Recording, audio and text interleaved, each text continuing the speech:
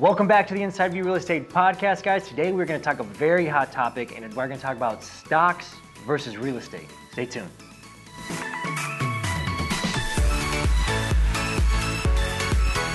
Hey everyone, I'm Josh Zuniga, co-founder of the Inside View Real Estate Podcast, where we give you bite-sized pieces of information and give you an inside look on all the major topics, whether you're an investor, buyer, seller, or flipper. Stay tuned.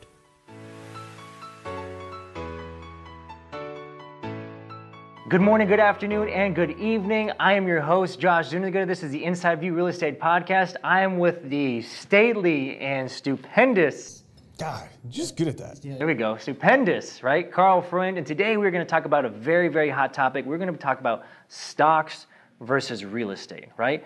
Everybody wants to know about that. Obviously, we know that, a lot of wealth has been built within the stock market. Tons, billions, right? trillions. Trillions, everything. But also we all know that real estate has a huge mark and is a huge sliver of that as far as anybody's investment portfolio, correct? Well, yeah, I think real estate should be. I'm kind of biased. Yeah. Full He disclosure. loves both. He loves both. Yeah, full disclosure. I used to be a financial advisor. I used work for financial firms. Looking at both sides of the spectrum, I think I'm kind of that independent, neutral third party, where I can honestly, give you a good opinion. This is good. Let's hear it. There's advantages and disadvantages to both, obviously. I think you should be equally diversified, meaning that, if anything, leaning a little bit more towards real estate. And you had brought up a good point during the break where we had talked about leverage. Yeah. And I think that's the big differentiator if you're not sitting on a shitload of cash, right? So one of those situations where you have to put your cash to work, maybe that's best in the stock market, but where you can put your credit to work, and your credit is one of your most valuable assets.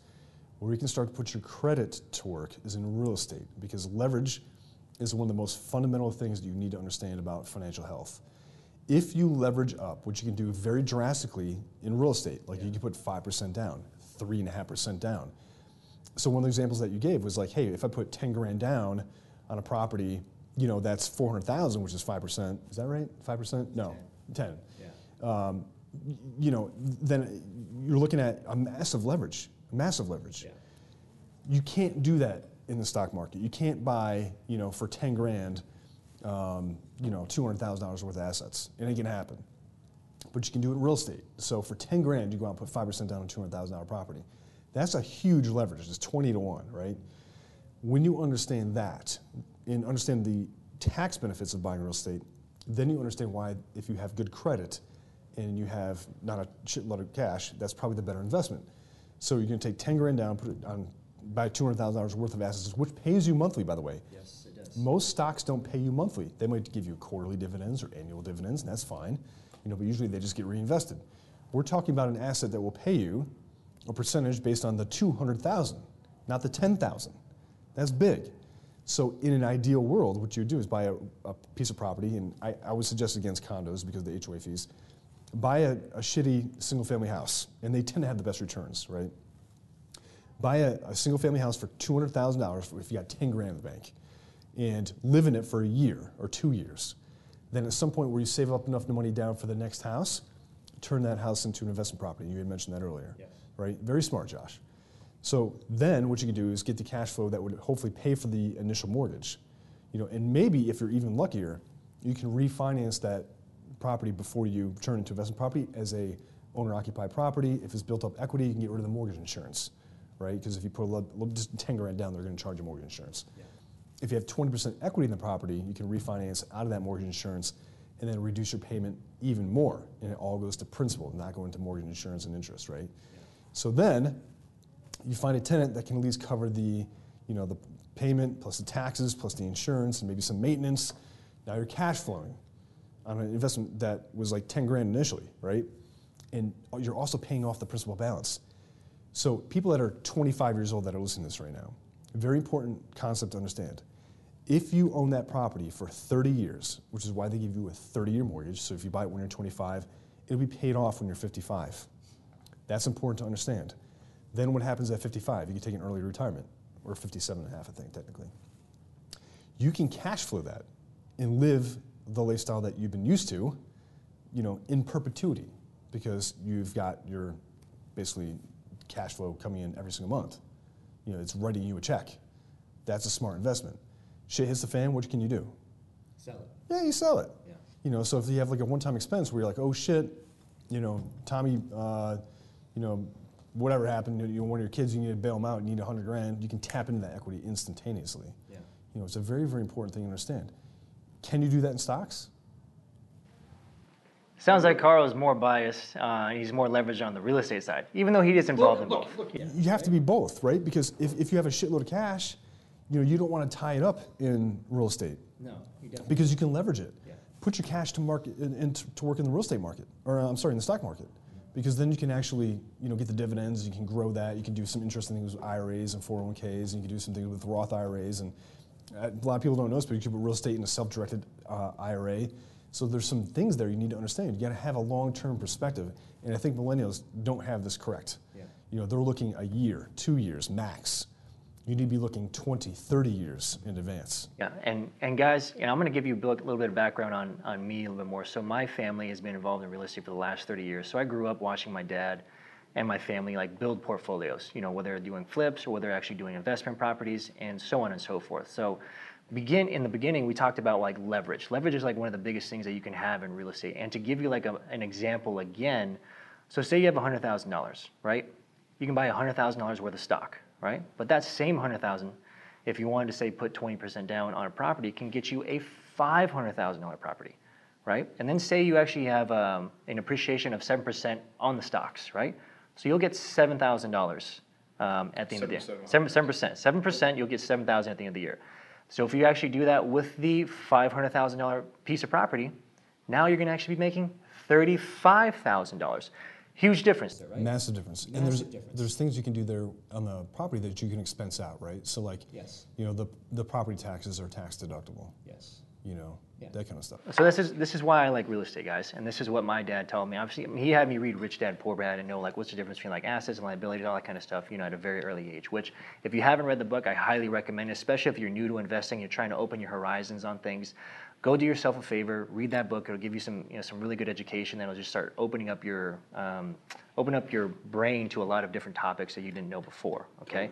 So like you said, I buy a piece of real estate, right? Say it's going to be an investment property, all right? Say my mortgage is $1,500, but within this area, I can actually rent it out for $2,000. Great. So now I'm cash flowing $500, all right? Guess who's paying that? Paying down my mortgage? The tenant, right? Guess now I have tax advantages, you know, and depreciation, right? Exactly for that. And guess what? Now that property is appreciating year over year. On average, before this boom that we're having, Arizona, historically speaking, was between 7 and 9% on average, depending on your area, but that's pretty good. You know, nationally, it was between 4 and 6, so we were still doing great here within Arizona. So, and you actually have like a tangible asset. You can go look at your house, you can go see it, you can feel it, you can smell it. You have ownership of that property. Yes, you have a loan on it with the bank, but as long as you're making the payments, it's still in your control, right? Yeah, and the rates are ridiculously low right now. Exactly, right? It's free money, so you need to take advantage of that. Like with stocks, I'm not saying don't invest in stocks. I'm a big advocate of like diversifying your money and putting it in different avenues and seeing which vehicle is actually going to work. And like, if you have at least 4 or 5 or maybe even 7 of those, like you can pivot on each one. If one goes down, great. The other 2 are doing good. We're still doing well, right?